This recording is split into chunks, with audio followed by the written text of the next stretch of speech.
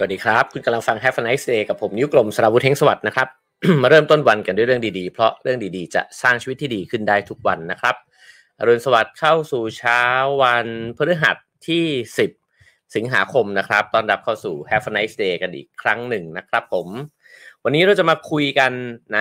หัวข้อที่เร้าใจนะฮะน่าสนใจ ผมหยิบมาจากชื่อหนังสือเลยนะครับหนังสือชื่อว่าอะไรทำให้คุณไม่ใช่พุทธนะครับก็น่าสนใจมากนะฮะโดยเฉพาะคนที่เกิดมาในบ้านเมืองที่ผู้คนจำนวนมากเนี่ยนับถือศาสนาพุทธนะครับแล้วก็บางคนอาจจะ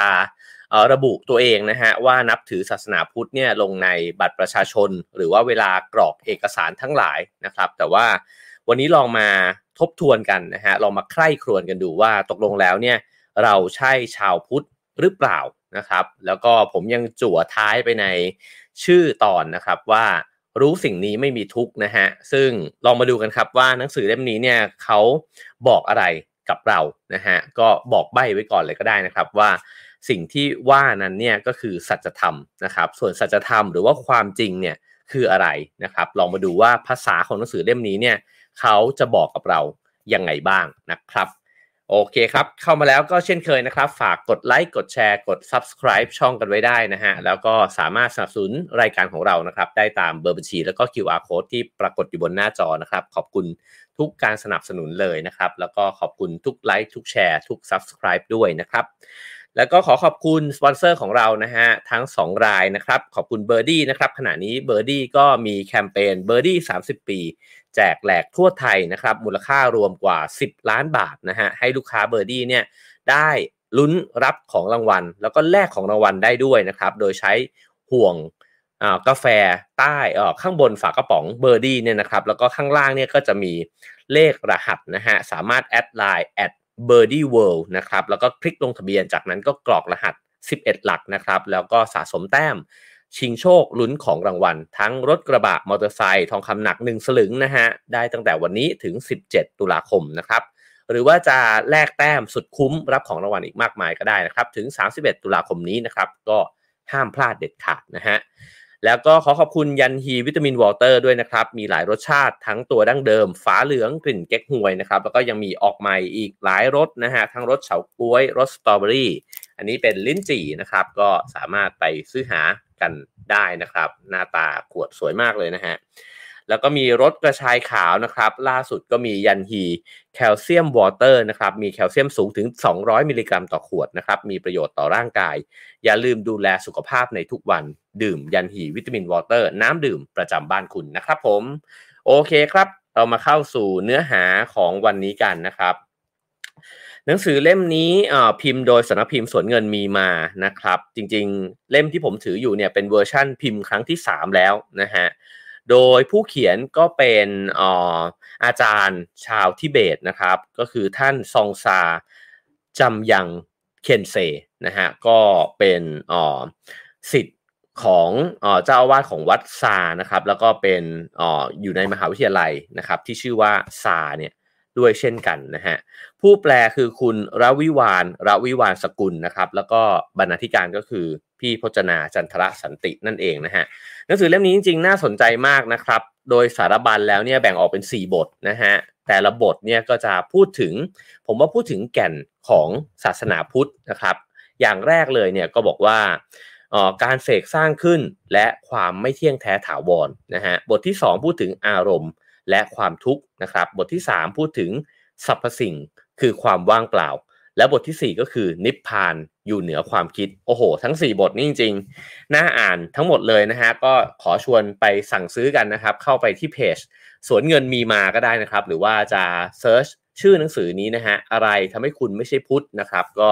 เซิร์ชหาใน Google ได้เลยด้วยเช่นกันนะครับวันนี้ผมหยิบเอาเรื่องที่ผมคิดว่าผมสะดุดตาแล้วก็สนใจที่สุดนะฮะนั่นคือเรื่องของบทที่3ก็คือคำว่าสรรพสิ่งคือความว่างเปล่านะฮะลองมาดูกันนะครับว่าเราเป็นชาวพุทธหรือเปล่าเราคิดแบบนี้หรือเปล่าแล้วเขาอธิบายยังไงนะฮะเริ่มต้นแบบนี้ครับเขาบอกว่าช่วงเวลาไม่นานเนี่ยหลังจากที่สิทธัตถะตรัสรู้คำสอนของพวกเขาของเขาเนี่ยที่พวกเราเรียกว่าธรรมะเนี่ยนะครับก็เริ่มที่จะแพร่กระจายไปในอินเดียแล้วก็ผู้คนทั้งหลายเนี่ยก็เริ่มที่จะรู้จัก คำสอนของพระพุทธเจ้านะครับธรรมะเนี่ยอยู่เหนือระบบชนชั้นวรรณะนะครับเพราะฉะนั้นเนี่ยมันก็เลยดึงดูดใจผู้คนเนี่ยไปทั่วเลยไม่ว่ายากดีมีจนนะฮะตั้งแต่จักรพรรดิผู้ยิ่งใหญ่นะครับลงไปถึงคนรากหญ้าทั้งหลายนะครับจนกระทั่งไปถึงพระเจ้าอโศกมหาราชอย่างที่เราทราบกันดีนะครับซึ่งแบ็กกราวด์ของพระเจ้าอโศกเนี่ยจริงๆก็เคยเป็นนักรบนะฮะผู้ที่มีความโหดร้ายเลยทีเดียวนะฮะในนี้ก็ใช้คำว่าทรราชผู้ไร้ความปราณีนะครับพระองค์เนี่ยไม่ลังเลที่จะสังหารพระประยุรญาตินะครับใกล้ชิดเนี่ยเพื่อจะสถาปนาอำนาจเนี่ยให้เป็นปึกแผ่นมั่นคงนะครับแต่ว่าสิ่งที่น่าสนใจก็คือว่าเมื่อพระเจ้าอโศกเนี่ยได้ค้นพบกับสัจธรรมพระเจ้าอโศกก็กลับกลายเป็นนักต่อสู้เพื่อสันติภาพนะฮะแล้วก็กลายเป็นองค์อุปถัมภ์นะฮะแห่งศาสนาพุทธเนี่ยแล้วก็ส่งเอาพระธรรมทูตทั้งหลายนะครับพระสงฆ์เนี่ยออกไปเผยแผ่ศาสนาเนี่ยยังดินแดนอันห่างไกลด้วยถือว่าเป็นองค์อุปถัมภ์ที่สำคัญที่สุดองค์หนึ่งเลยก็ได้นะฮะในศาสนาพุทธแล้วก็ทำให้พุทธเนี่ยไม่ได้อยู่แค่ในอินเดียแต่ว่าก็กระจายออกไปเนี่ยยังประเทศข้างเคียงด้วยนะฮะฉะนั้นเนี่ยประเด็นตรงนี้คือว่าแล้วอะไรที่พระเจ้าอโศกเนี่ยค้นพบจากการที่เป็นพระมหากษัตริย์นะฮะแล้วก็เป็นคนที่อยากจะขยายดินแดนนะฮะอยากจะยึดแล้วก็เอาชนะคนอื่นเนี่ยอยู่ตลอดเวลานะครับท่านได้ค้นพบอะไรแล้วสิ่งที่บอกว่าสัจธรรมที่ได้ค้นพบแล้วก็ทำให้ตัวท่านเนี่ยเปลี่ยนแปลงไปกลายเป็นคนที่มีเมตตากรุณากลายเป็นคนที่แสวงหาสันติภาพมากกว่าการศึกสงครามเนี่ยนะครับสิ่งที่ท่านค้นพบคืออะไรเดี๋ยวสิ่งนี้ฟังไปเรื่อยๆก็จะค้นพบร่วมกันนะฮะคราวนี้ตัดภาพไปนะครับเขาบอกว่าในช่วงสหัสวรรษแรกเนี่ยนะฮะณหมู่บ้านเล็กๆแห่งหนึ่งนะครับชื่อว่าเกียยาชาเนี่ยของทิเบตนะครับก็ห่างไกลไปจากพุทธคยาเนี่ยประมาณ600ไมล์ก็ผมว่าวันนั้นถ้าใครฟังเรื่องที่หยิบเอาหนังสือที่ชื่อว่าหลอมรวมล่มสลายนะครับก็อาจจะเห็นภาพนี้ชัดขึ้นนะฮะว่าพุทธเนี่ยก็ค่อยๆกระจายออกไปนะฮะจากทางตะวันออกเฉียงเหนือของอินเดียนะครับแล้วก็ขึ้นไปสู่แถบหิมาลัย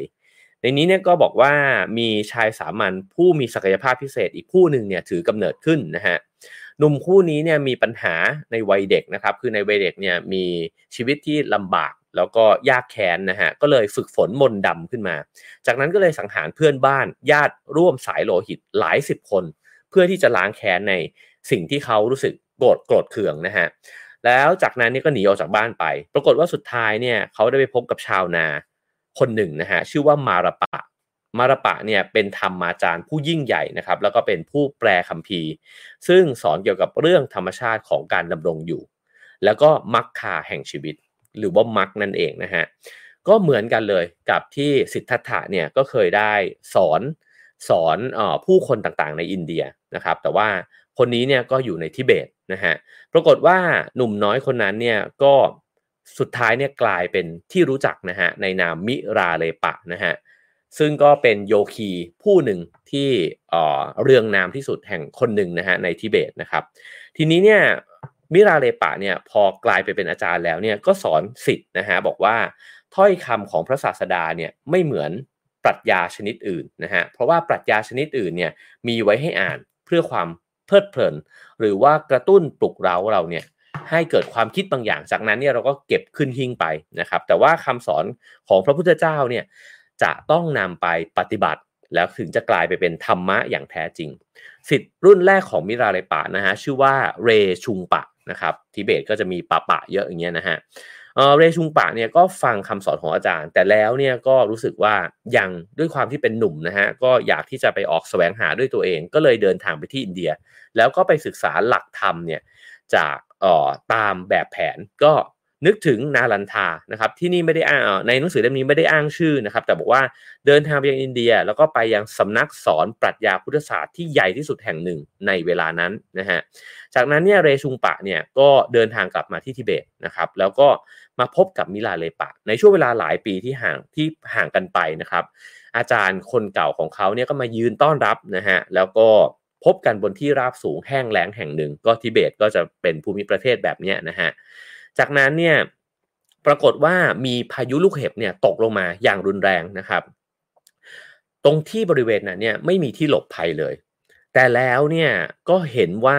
มีเขาจามรี นะครับถ้าเราลองนึกภาพจามรีตัวใหญ่ๆนะครับแล้วก็มีเขาโง้งๆเนี่ยอยู่บนหัวของมันมีเขาจามรีเนี่ยตกอยู่ในบริเวณนั้นนะฮะ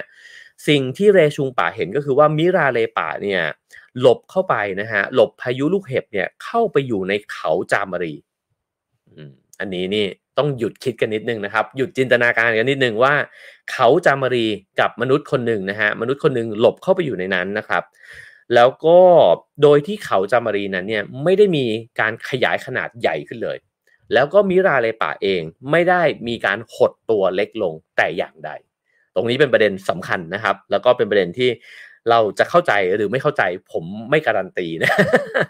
โอเคฮะคราวนี้เนี่ยเขาบอกว่ามิราเรป่าเนี่ยก็ขับขานบทเพลงเนี่ยบอกกับเรชุงป่านะฮะบอกว่า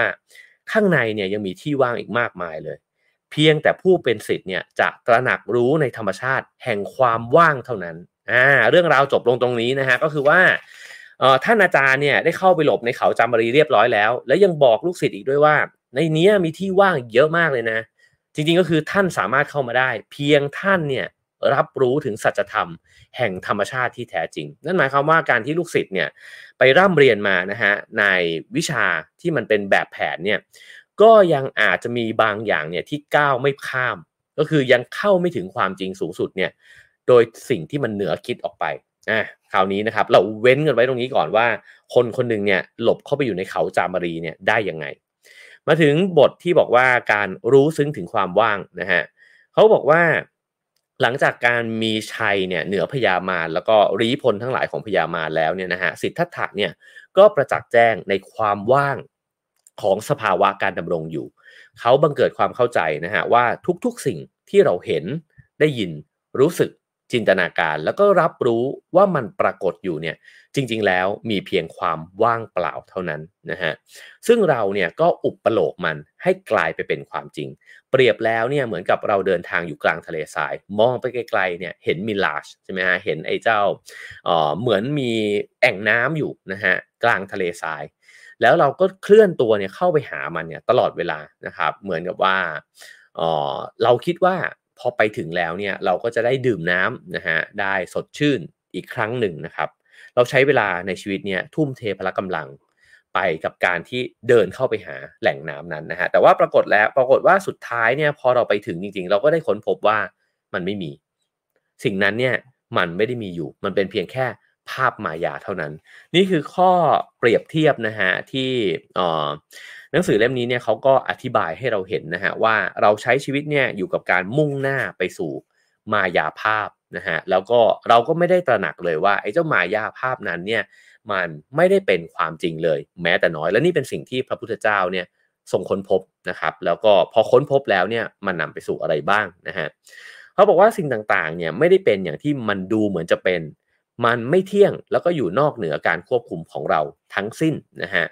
สิทธัตถะตระหนักว่าแม้กระทั่งตัวตนของเราก็ดำรงอยู่เนี่ยได้ด้วยระดับสัมผัสเท่านั้นเหมือนกับภาพลวงตาเช่นกันไอ้เจ้าตัวตนที่เราเรียกขานตัวเองอยู่นะครับสราวุธอะไรทั้งหลายเนี่ยนะฮะมันก็เป็นเพียงแค่ภาพลวงตาด้วยเหมือนกันนะครับร่างกายของเรานะฮะสิ่งที่เรายึดว่ามันเป็นฉันเนี่ยก็เป็นเรื่องเดียวกันนะครับเพราะฉะนั้นเนี่ยการตระหนักรู้ในเรื่องนี้เนี่ยทำให้เขาวงโคจรนะฮะหรือว่าวงจรเนี่ยของความคาดหวังความสิ้นหวังนะฮะรวมทั้งความทุกข์เนี่ยมันสิ้นสุดลงก็คือในเมื่อพอรู้แล้วเนี่ยว่ามันเป็นเงาอะนะฮะถ้ามันเป็นเงาจริงๆเนี่ยแล้วจะไปจริงจังอะไรกับมันจะไปหวงอะไรมันนะครับใครมาด่าเราเนี่ยทำไมเราถึงจะต้องไปรู้สึกรู้สาขนาดนั้นในเมื่อทั้งหมดเนี้ยมันก็ไม่จริงตั้งแต่แรกอยู่แล้วนะฮะคราวนี้เขาบอกว่าในห้วงแห่งอิสรภาพนั้นเนี่ยเขาก็คิดว่าโอ้นี่เราได้ค้นพบหนทางอันลึกซึ้งเป็นสันตินะฮะแล้วก็ไม่สุดโต่งด้วยเติมเต็มความปรารถนาแล้วก็ชุ่มชื้นอยู่ในหัวใจตัวเองนะครับดุจดังน้ำทิพย์เลยทีเดียวนะฮะแต่ตอนนั้นเนี่ยสิทธัตถะก็คิดนะฮะบอกว่าแต่เรื่องนี้เนี่ยมันไม่ใช่เรื่องที่จะสั่งสอนกันได้ง่ายๆเลยแล้วก็จริงๆแล้วเนี่ยไม่รู้เลยว่าพูดออกไปแล้วเนี่ยจะมีใครอยากฟังหรือว่าจะมีใครเนี่ยรู้สึกนะฮะว่าเอ่อฟังแล้วเข้าใจบ้างนะครับเพราะฉะนั้นเนี่ยท่านก็เลยเลือกที่จะ เนี่ยในนี้ก็เขียนว่าเสวยวิมุตติสุขเนี่ยนะฮะอยู่ในป่าแห่งนั้นแต่แล้วเนี่ยตามตำนานเนี่ยก็เล่าใช่ไหมครับว่าพระอินทร์แล้วก็พระพรหมเนี่ยก็ปรากฏกายขึ้นแล้วก็ขอร้องนะฮะว่าอย่าได้อยู่โดดเดี่ยวในป่าแบบนี้เลยจงนำเอาปัญญาและวิชาความรู้ความเข้าใจเนี่ยนะฮะที่ได้รู้มาเนี่ยออกไปบอกเล่ากับผู้คนเถิดนะฮะพระพุทธองค์เนี่ยก็เกรงใจนะครับเกรงใจพระอินทร์แล้วก็พระพรหมนะฮะก็เลยลองดูนะครับก็เดินออกมานะฮะเสด็จออกมาผมขออนุญาตใช้คำที่ไม่ใช่ราชาศัพท์แล้วกันนะครับจริงๆเนี่ยเคยมีหนังสือเล่มหนึ่งเนี่ยในไทยเนี่ยนะฮะเขียนตั้งคำถามนี้ไว้ด้วยเหมือนกันนะครับว่าจริงๆแล้วเนี่ยเราสามารถที่จะใช้คำศัพท์ทั่วๆไปเนี่ยกับพระพุทธเจ้าได้ไหมมันช่วยเพิ่มสำนึกอันหนึ่งนะฮะว่าจริงๆเนี่ยพระพุทธองค์เนี่ยก็เหมือนกันนะครับเหมือนกันเป็นคนเนี่ยเหมือนกันกับเรานะฮะแล้วก็มีหมายความว่าความเป็นพุทธะเนี่ยก็มีอยู่ในตัวเราเนี่ยได้ด้วยเช่นกันเพราะฉะนั้นใน EP นี้ผมขออนุญาตแล้วกันนะครับจะใช้คำศัพท์ธรรมดาเนี่ยกับท่านนะฮะเพราะฉะนั้นเนี่ยท่านก็เลยเดินออกจากป่านะครับแล้วก็ไปยังกรุงพาราณสีนะฮะในตอนนั้นเนี่ยที่พาราณสีเนี่ยก็มีเหล่าปราชญ์ราชบัณฑิตทั้งหลายเนี่ยชุมนุมกันนะฮะตามริมฝั่งแม่น้ำคงคาแล้วก็เดินต่อมานะฮะก็เคลื่อนที่ต่อมาเนี่ยมาถึงยังสารนาถนะครับแล้วก็ปรากฏว่าเพื่อที่จะออกไปตามหาเพื่อนๆร่วมสำนักเดิมนะฮะก็ปัญจวัคคีย์ทั้ง5นั่นเองเมื่อปัญจวัคคีย์ทั้ง5เนี่ยซึ่งเป็นเพื่อนเก่าเนี่ยนะฮะเห็นพระพุทธเจ้าเนี่ยเห็นสิทธัตถะก็รู้สึกว่าโอ้ยคนนี้เนี่ยก็เหมือนกับหนีจากพวกเราไปนะครับแล้วก็พยายามที่จะไม่สนใจใยดีแล้วก็ยังแซวอีกด้วยนะฮะบอกว่านั่นเจ้านักบวชเก๊เดินมานี่แล้วไงนะครับแต่ว่าตัวพระพุทธองค์เนี่ยก็เดินเข้าไปนะครับหาเพื่อนๆทั้ง5นะครับโดยที่ใช้ความว่างเนี่ยแหละเดินเข้าไปนะครับเพราะฉะนั้นเนี่ยคำด่าคำแซวนะครับคำตำหนิทั้งหลายเนี่ยที่บรรดานักบวชทั้ง5เนี่ยได้พูดใส่ท่านเนี่ยนะฮะท่านก็ไม่ได้รู้สึกนะครับก็เลยก็บอกในนี้ก็บอกว่าความคิดเห็นต่างๆไม่ว่าจะเป็นการชมเชยตำหนิวิจารณ์จะเลื่อมใสหรือว่าดูหมิ่นก็แล้วแต่จะบอกว่าเราดีหรือว่าเลวก็แล้วแต่เนี่ยล้วนไม่สลักสำคัญทั้งหมดนั้นเนี่ยก็คือการตีความอันไร้แก่นสารก็คือสิ่งต่างๆเนี่ยที่คนเอามาแปะป้ายใส่ตัวเราใช่ไหมครับจริงๆแล้วเนี่ยก็แปะใส่ความว่างแล้วความว่างนั้นเนี่ยก็ไม่มีตั้งแต่ต้นอยู่แล้วนะฮะสิทธัตถะจึงเคลื่อนตัวเข้าไปหาคนเหล่านั้นเนี่ยอย่างปราศจากความยโสความลังเลหรือว่าความหยิ่งทนงคือเข้าไปโดยปราศจากอารมณ์ทั้งปวงไม่ว่าจะบวกหรือลบนะฮะแล้วก็ด้วยสำนึกอันปราศจากอัตตานี้เองนะฮะทำให้ท่วงท่าของเขาเนี่ยสง่างามสูงส่งจนกระทั่งปัญจวัคคีย์ทั้ง5เนี่ยก็ทำอะไรไม่ได้นะฮะนอกจากที่จะยืนขึ้นแล้วก็ต้อนรับนะฮะเพราะฉะนั้นตรงนี้เนี่ยก็เป็นฉากเล็กๆนะฮะที่หนังสือเล่มนี้เนี่ยพยายามจะเล่าให้เห็นนะครับว่า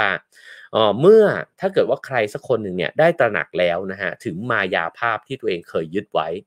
ฉะนั้นเนี่ยถ้าเข้าใจแล้วว่าตัวตนของเราเองก็เป็นความว่างด้วยเนี่ยไม่ว่าคนจะพูดถึงเรายังไงนะฮะบวกหรือลบเนี่ยมันก็ไม่สั่นไหวกับสิ่งเหล่านั้นถ้าเกิดว่าถึงขั้นพระพุทธเจ้าเลยก็คงจะไม่สั่นไหวเลยเนี่ยนะฮะถ้าเป็นปุถุชนทั่วๆไปที่ได้รับการฝึกตนเนี่ยก็อาจจะสั่นไหวแต่ก็จะสั่นไหวน้อยลงนะฮะคราวนี้เขาก็บอกนะครับว่าอย่าว่าแต่เรื่องสัจธรรมความว่างเลยแม้กระทั่งการสั่งสอนสิ่งพื้นๆนะฮะอย่างเช่นความรักความเมตตาเนี่ยก็ยังยากนะฮะเพราะว่าพวกเราทั้งหลายเนี่ยมนุษย์ปุถุชนทั้งหลายเนี่ยล้วนแล้วแต่คิดถึงเรื่องราวเฉพาะหน้ายึดถือแต่เรื่องที่มันจะเป็นประโยชน์เนี่ยที่มันเกิดขึ้นกับเราในปัจจุบันเลยนะฮะทำสิ่งนี้สิแล้วก็จะทำงานเก่งขึ้นทำสิ่งนี้สิจะได้เงินเดือนสูงขึ้นอะไรแบบนี้นะฮะ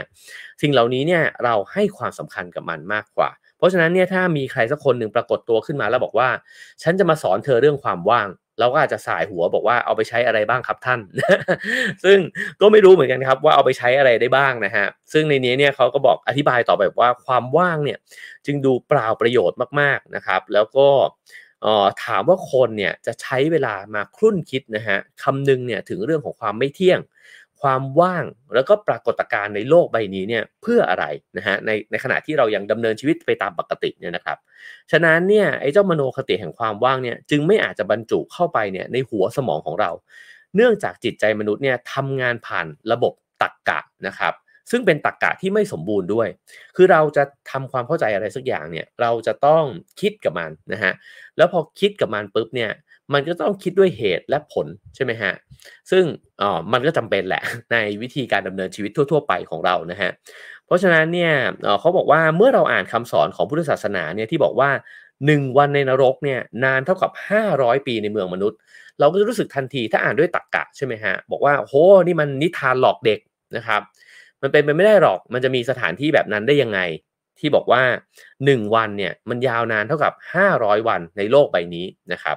แต่ถ้าเกิดว่าลองจินตนาการนะฮะหรือว่าลองสัมผัสดูจริงๆก็ได้ว่าเวลาไปเที่ยวกับแฟนครั้งแรกเนี่ยแล้วโอ้โฮมันผ่านไป1 วันเนี่ยมันแวบเดียวเลยทำไมวันเนี้ยมันถึงยาวนานไม่เท่าวันอื่นๆในชีวิตเราเขาบอกถ้าเข้าใจสิ่งนี้ได้คุณก็จะเข้าใจนรกของพุทธศาสนาได้นะฮะก็แปลว่าจริงๆแล้วเนี่ย1 คืนในคุกอันธพาลเนี่ยมันยาวนานชั่วกับชั่วกันเหมือนกันนะครับก็เอ่อสิ่งเหล่านี้เป็นสิ่งที่ตัวท่านอาจารย์ซองซาเนี่ยนะฮะก็พยายามที่จะอธิบายให้ฟังนะฮะว่าเราอยู่ในยุคสมัยแล้วก็อยู่ในโลกนะครับที่เราคิดถึงสิ่งต่างๆเนี่ยเป็นสิ่งที่มันจับต้องได้แต่จริงๆแล้วเนี่ยมันมีความจริงอีกประเภทหนึ่งนั่นคือความจริงที่เรารับรู้เนี่ยมันเนี่ยได้ด้วยจิตของเราได้ด้วยใจของเราเองเนี่ยนะฮะเพราะฉะนั้นเวลา1 ชั่วโมงที่มันอยู่บนเข็มนาฬิกาหรือนาฬิกาดิจิทัลเนี่ยนะฮะมันไม่เท่ากับ1 ชั่วโมงในใจเราแล้วตกลงอะไรจริงแต่ว่าเราเนี่ยอยู่บนโลกที่เราเชื่อไอ้เจ้าเครื่องมือวัดทั้งหลายเหล่านี้ว่ามันจริงนะครับฉะนั้นเนี่ยถามว่าจริงๆแล้วเอ่อหินมีน้ำหนักนะครับแต่ว่าเวลาที่ใครสักคนหนึ่งเนี่ยพูดสิ่งที่มันเสียดแทงใจเรามีน้ำหนักไหมถ้าชั่งมันไม่มีน้ำหนักนะฮะแต่ถ้าลองวัดน้ำหนักมันด้วยใจ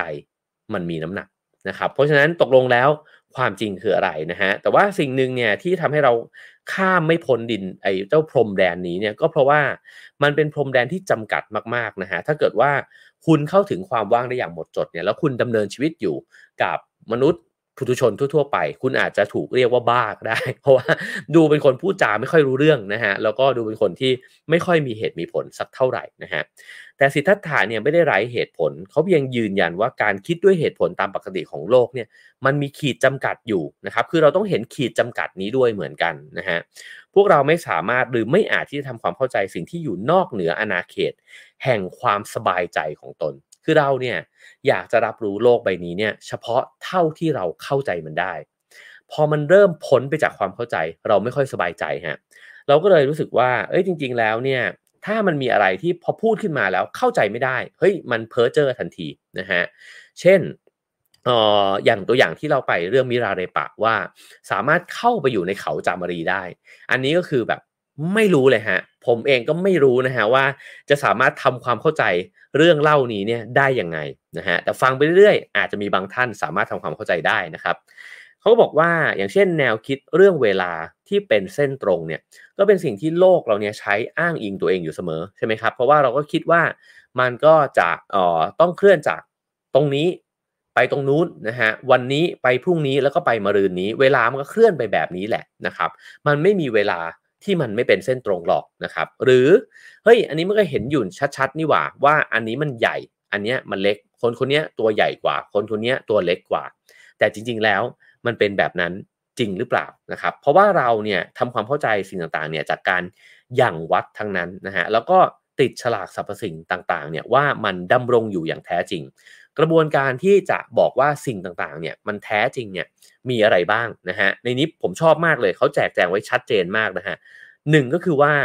เราเห็นว่ามันเนี่ยมีฟังก์ชันอะไรนะครับสองก็คือมันดันมีความต่อเนื่องด้วยนะฮะแล้วก็สามก็คือว่าคนส่วนใหญ่ก็เห็นแบบเดียวกันกับเราหรือตอนแรกเราอาจจะไม่เห็นแบบนั้นแต่พอคนส่วนใหญ่เห็นแบบนั้นเราก็เลยเชื่อว่าสิ่งนั้นเนี่ยเป็นความจริงลองดูไปทีละอย่างนะฮะหนึ่งก็คือเขาบอกว่าถ้าเราเห็นว่ามือของเราเนี่ยมันกำลังทำหน้าที่จับปากกาอยู่นะฮะแล้วเราก็เห็นว่ามือมันใช้จับปากกานี่หว่าถ้างั้นเนี่ยนี่แหละคือมือนี่คือมือที่แท้จริงนะฮะแต่ถ้าเราลองมองไปที่มือที่มันเป็นภาพถ่ายนะครับแล้วเราก็เห็นว่ามือเนี้ยมันจับปากกาไม่ได้หรือมันไม่ได้แบบสามารถเปลี่ยนท่าได้แบบเนี้ยนะฮะถ้างั้นอันนั้นไม่ใช่มือจริงอันนั้นเนี่ยเป็นมือในภาพถ่ายฉะนั้นเราจะเข้าใจสิ่งต่างๆเนี่ยได้ว่ามันเป็นอะไรเรารับรู้มันเนี่ยผ่าน การที่เราเคยรู้มาก่อนนะฮะว่ามันเป็นยังไงแล้วมันใช้ทำอะไรนะครับอันที่2นะฮะเขาบอกว่าหากบางสิ่งเนี่ยมีคุณสมบัติแบบต่อเนื่องเนี่ยเราก็คิดว่ามันจริงเช่นเรามองไปที่ภูเขาแล้วเราเห็นว่าภูเขาเนี่ยเมื่อวานก็อยู่วันนี้ตื่นเช้ามามันก็ยังตั้งอยู่ตรงนั้นนี่หว่างั้นภูเขาเนี่ยจริงละแต่ถ้าเราตื่นมาแล้วไม่มีเราอาจจะงงนะฮะว่าอ๋อเฮ้ยหรือฝันไปวะเมื่อวานมีภาพหลอนหรือเปล่าเราไปกินยาอะไรผิดหรือเปล่านะฮะฉะนั้นภูเขานั้นไม่จริงแต่พอมันเริ่มต่อเนื่องมันจริงแล้วนะฮะอ๋อคนนี้เป็นหัวหน้าเราถ้าเป็นวันเดียวอาจจะไม่จริงแต่พรุ่งนี้มะรืนนี้เดือนหนึ่ง2เดือน3เดือนเฮ้ยเริ่มจริงว่ะนะเพราะฉะนั้นสิ่งนี้เป็นจริงนะครับคนนี้เป็นภรรยาเป็นสามีเรามันก็ค่อยๆเริ่มจริงใช่ไหมฮะเพราะว่ามันมีความต่อเนื่องฉะนั้นความต่อเนื่องมันสร้างความจริงขึ้นมานะครับ แล้วก็เขาก็ยังบอกอีกว่าพูดถึงเรื่องภูเขาเนี่ยมีหนังสือเล่มหนึ่งที่บอกว่าภูเขาไม่มีจริงนะฮะชื่อว่าหิมาลัยไม่มีจริงนะฮะก็สามารถไปซื้ออ่านกันได้นะครับผมอีกอันหนึ่งนะฮะเขาบอกว่าเมื่อคนอื่นยืนยันว่าอันนั้นเนี่ยฉันก็เห็นแบบนั้นเหมือนกันนะครับก็คือสมมุติเราตื่นขึ้นมาเราบอกเฮ้ยแกเห็นภูเขาปะวะถามเพื่อนที่ไปด้วยกันนะฮะเพื่อนก็บอกเห็นว่ะเห็นเหมือนกันเพื่อนอีก5คนเห็นหมดเลยนะฮะ มันเริ่มจริงแล้วนะครับเพราะฉะนั้น3สิ่งนี้ลองเอาไปตรวจเช็คนะฮะว่าเราเนี่ยประเมินความจริงจาก3สิ่งนี้หรือเปล่าเห็นฟังก์ชันของมันเห็นความต่อเนื่องของมันแล้วคนอื่นก็เหมือนกับสอดรับกับเรานะฮะบอกว่าใช่ๆๆเห็นเหมือนกันนะครับซึ่งสิ่งนี้เนี่ยมันค่อยๆฝึกฝนซึมซับเข้าไปแล้วก็กลายไปเป็นการทำงานในระดับจิตใต้สำนึกจิตไร้สำนึกของเราเลยนะฮะแล้วเราค่อยๆเชื่อครับว่าทั้งหมดที่มันหุ้มเราอยู่เนี่ยมันจริง นะฮะโลกใบนี้ทั้งหมดที่เรากำลังดำเนินชีวิตอยู่เนี่ยมันจริงผู้คนทุกคนตัวเรานะฮะทุกอย่างเนี่ยมันจริงนะฮะฉะนั้นเนี่ยเขาบอกว่ามันก็เลยไปส่งผลกับความนึกคิดของเราเนี่ยในทุกวินาทีเลยนะฮะแต่ในมีบางครั้งบางห่วงเนี่ยที่เราเกิดคำถามขึ้นมามันเหมือนกับรอยปริของ Matrix เนี่ยมันแบบโผล่ขึ้นมาว่าเอ้ยตกลงมันจริงปะวะนะครับเช่นเวลาที่เรายืนอยู่หน้ากระจกแล้วเราก็มองเข้าไปในเงากระจกนั้น แล้วเราก็คิดขึ้นมาได้ว่าอ้าวเฮ้ยในกระจกนั้นแม่งเหมือนเราทุกอย่างเลยนี่หว่าแต่มันไม่จริงอะทำไมเรารู้ว่ามันไม่จริงนะครับก็เพราะว่าพอเราออกไปจากกระจกในนั้นมันคือความว่างเปล่าแล้วจริงๆไอ้ตัวเราในกระจกอะมันไม่จริงนะฮะสิ่งนี้เนี่ยอาจจะทำให้เราโอ้โฮทบทวนกับตัวเองได้อีกเยอะเลยทีเดียวนะครับว่าอ้าวแล้วตกลงเนี่ยที่เห็นอาจจะไม่จริงก็ได้นะครับแล้วไอ้ที่เห็นอยู่จริงๆเนี่ยมันอาจจะเป็นอย่างอื่นก็ได้ถ้าเราบอกว่า เงาในกระจกเราเกิดขึ้นจากเงาสะท้อนฉะนั้นเนี่ยใบไม้ที่เราเห็นมันอาจจะไม่ใช่ใบไม้ก็ได้มันอาจจะเกิดขึ้นจากอะตอมเกิดขึ้นจากอนุภาคต่างๆนานาเนี่ยมารวมกันเข้ากลายไปเป็นใบไม้นะฮะอาจจะเกิดขึ้นจากแดดที่หลายวันก่อนเนี่ยมันส่องลงมานะครับต้นไม้มันถึงจะผลิใบเนี่ยออกขึ้นมาใหม่อีกใบหนึ่งแบบนั้นนะฮะฉะนั้นเนี่ยเขาบอกว่าเมื่อเราฟังแนวความคิดว่าคนเนี่ยเข้าไปในเขาจามรีได้เนี่ย โดยที่ไม่ต้องเปลี่ยนขนาดตัวเนี่ยเราไม่มีทางเลือกอื่นเลยฮะนอกจาก2ทางเลือกเท่านั้น1ก็คือถ้าเราตัดสินด้วยเหตุผลเราก็จะบอกว่าไอ้ขี้โม้นะฮะ2ก็คืองั้นเชื่อไปเลยแล้วกันวะโดยที่ไม่ต้องเข้าใจอะไรนะฮะก็คือไปทางศรัทธาเลยโอเคงั้นแปลว่าท่านมิราเรปะเนี่ยจะต้องเป็นเหมือนเทวดาแน่นอนเลยก็คือจำแรงร่างแล้วก็แบบว่าสามารถเสกตัวเองเข้าไปในเขาจามรีได้เขาบอกเรามนุษย์เนี่ยทำความเข้าใจสิ่งที่มันเหนือจริงหรือสิ่งที่เราไม่เข้าใจเนี่ย ด้วย2วิธีเท่านั้นครับก็คือปฏิเสธเลยกับอีกอันหนึ่งก็คือเชื่อไปโดยที่แบบไม่จำเป็นจะต้องพิสูจน์เลยไม่จำเป็นจะต้องเข้าใจเลยนะฮะคราวนี้มาถึงเรื่องของการยอมรับตรรกะที่ไม่สมบูรณ์นะฮะเขาบอกว่าสิทธัตถะเนี่ยได้เห็นความผิดพลาดของการประเมินค่าการให้เหตุผลแล้วก็การติดป้ายแบบโลกเนี่ยอย่างชัดเจนนะฮะอย่างที่เมื่อกี้บอกไปว่าเราแปะป้ายให้กับสิ่งนั้นสิ่งนี้เนี่ยได้ง่ายมากเร็วมากนะครับ เขาบอกว่าเมื่อเราเหล่ามนุษย์เนี่ยพูดถึงบางสิ่งที่ดำรงอยู่อย่างแท้จริงเนี่ยเราบอกว่ามันเนี่ยมีลักษณะแน่นอนตายตัวไม่ใช่จินตนาการนะครับเป็นจริงมากๆเลยพิสูจน์ได้ไม่เปลี่ยนแปลงปราศจากเงื่อนไขนะฮะฉะนั้นเนี่ยเอ่อเช่นเวลาที่เราบอกว่าดอกไม้เนี่ยมันจริงเราอาจจะเห็นนะครับว่าดอกไม้เนี่ยมันไม่ได้อยู่แบบนั้นไปตลอดคือจากมันค่อยๆเป็นตุ่มขึ้นมานะฮะแล้วมันค่อยๆบานออกมาผลิบานแล้วก็กลายไปเป็นดอกนะครับ จากนั้นดอกมันอาจจะร่วงลงก็ได้ แต่เราก็เรียกมันว่าดอกไม้อยู่ดี เพราะว่าเราเห็นว่าดอกไม้มันก็เป็นแบบนี้แหละ แล้วมันก็เปลี่ยนแปลงไปอย่างต่อเนื่องนะฮะสิ่งนี้เนี่ยเขาบอกว่าเราก็ได้คาดหวังไว้แล้วว่าดอกไม้มันจะเป็นไปตามนี้นะฮะแต่จริงๆเนี่ยสิ่งที่มันไม่เปลี่ยนแปลงก็คือความคาดหวังของเราต่อความเปลี่ยนแปลงนั่นแหละ โอ้โฮอันนี้ลึกซึ้งมากนะครับก็คือเวลาที่เราเห็นดอกไม้อันหนึ่งเนี่ยเรารู้อยู่แล้วครับว่าสุดท้ายมันจะบานแล้วบานเนี่ยหน้าตามันจะเป็นประมาณเนี้ยเพราะเราเคยเห็นนะครับแต่สิ่งที่มันเนี่ยก็คือเราเหมือนกับเรารู้อนิจจังนะครับแต่จริงๆแล้วเนี่ยสิ่งที่มันยังคงไม่เป็นอนิจจังอยู่ก็คือความคาดหวังของเรานะคือเราคาดหวังว่าเฮ้ยไม่หรอกมันจะต้องเป็นแบบนี้แล้วจริงๆนี่คือ จิตสำนึกของเรามากๆเลยนะฮะคือเราเนี่ยใช้ชีวิตไปโดยที่คิดเห็นกับสิ่งต่างๆเนี่ยในลักษณะนี้แทบจะทั้งสิ้นก็คือถ้าผมอยู่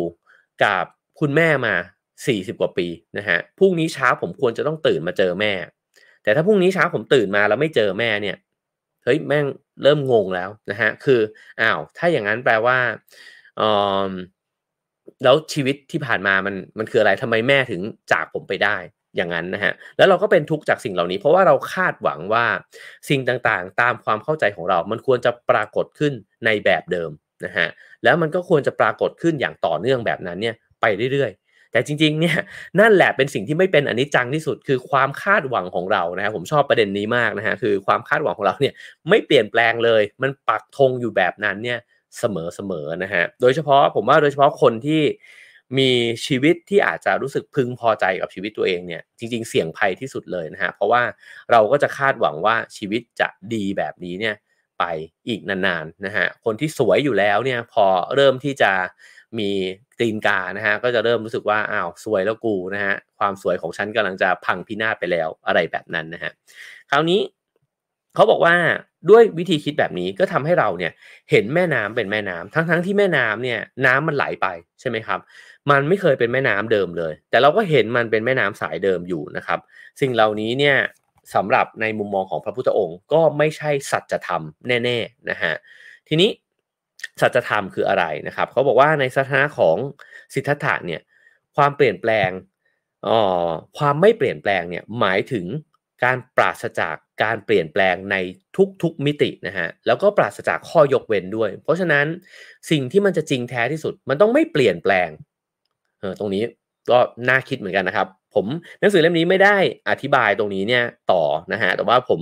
โยนไปตามความเข้าใจของผมซึ่งอาจจะผิดก็ได้นะครับผมคิดว่ามันคล้ายๆกันกับสภาวะของเต๋านะฮะเพราะว่าที่เขาบอกว่าเต๋าที่แท้เนี่ย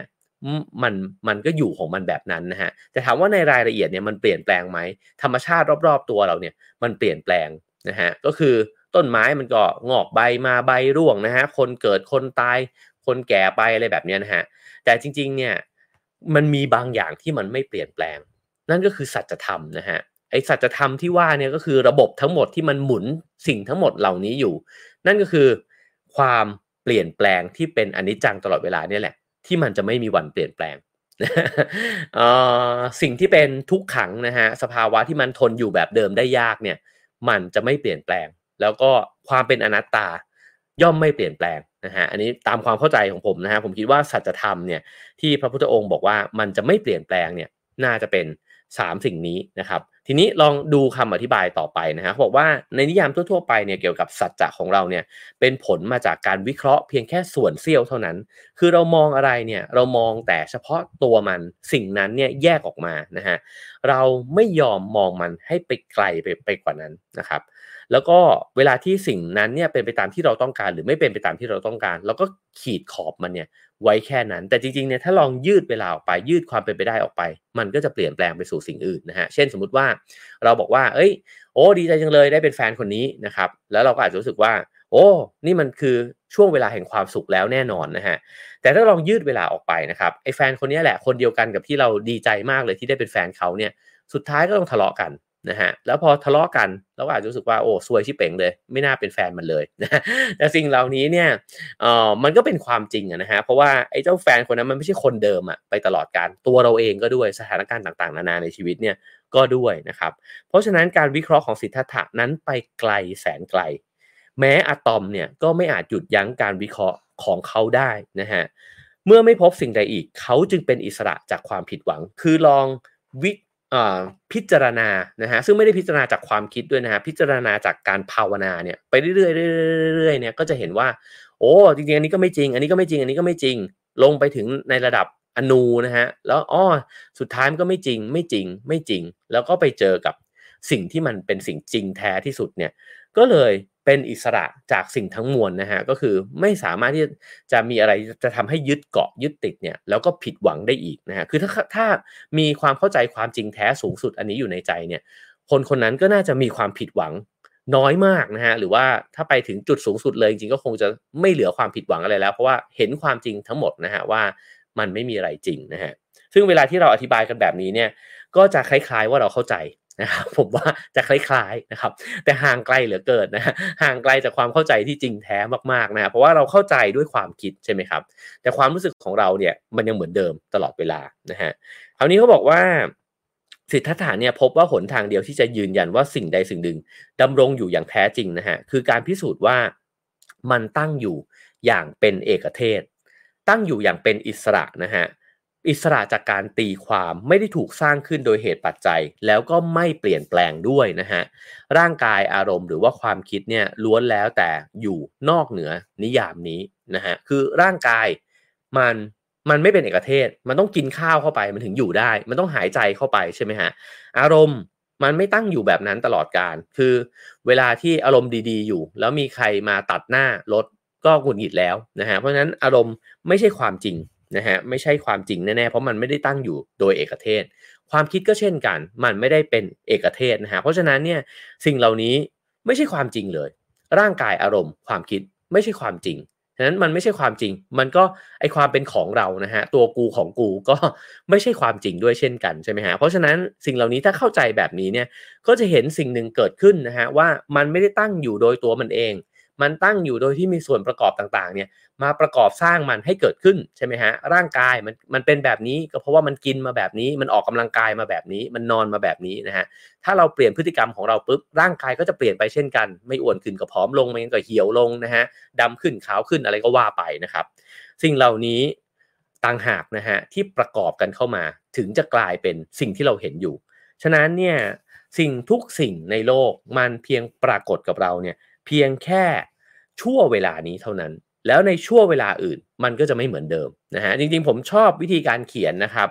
ของทางฝั่งทิเบตเหมือนกันเพราะว่าเวลาที่เขียนสิ่งเหล่านี้เนี่ยมันค่อนข้างอธิบายเป็นภาษาทั่วๆไปนะฮะมันจะไม่ได้มีคำบาลีอะไรมากมายนะฮะแล้วก็ฉะนั้นเนี่ยเขาจริงๆผมว่าหลายๆท่านก็อาจจะคิดถึงขันธ์ห้านะครับคิดถึงอิทธิปัจจยตาคิดถึงปฏิจจสมุปบาทต่างๆนานานะผมคิดว่านี่ก็เป็นสิ่งที่ท่านซองซาเนี่ยกำลังพูดอยู่นั่นเองนะฮะแต่ว่าท่านไม่ได้พูดด้วยคำเหล่านั้นนะครับเพราะฉะนั้นเนี่ยสิ่งต่างๆเนี่ยปรากฏอยู่กับเราเนี่ยเพียงแค่ชั่วขณะหนึ่งแล้วก็มันก็ประกอบกันขึ้นมาเนี่ยจากหลายๆอย่างด้วยนะฮะแต่ว่าเราเนี่ยไม่ได้มองเห็นมันเป็นแบบนั้นเพราะเราไม่มีสติปัญญาในการมองมันเนี่ยแบบแยกส่วน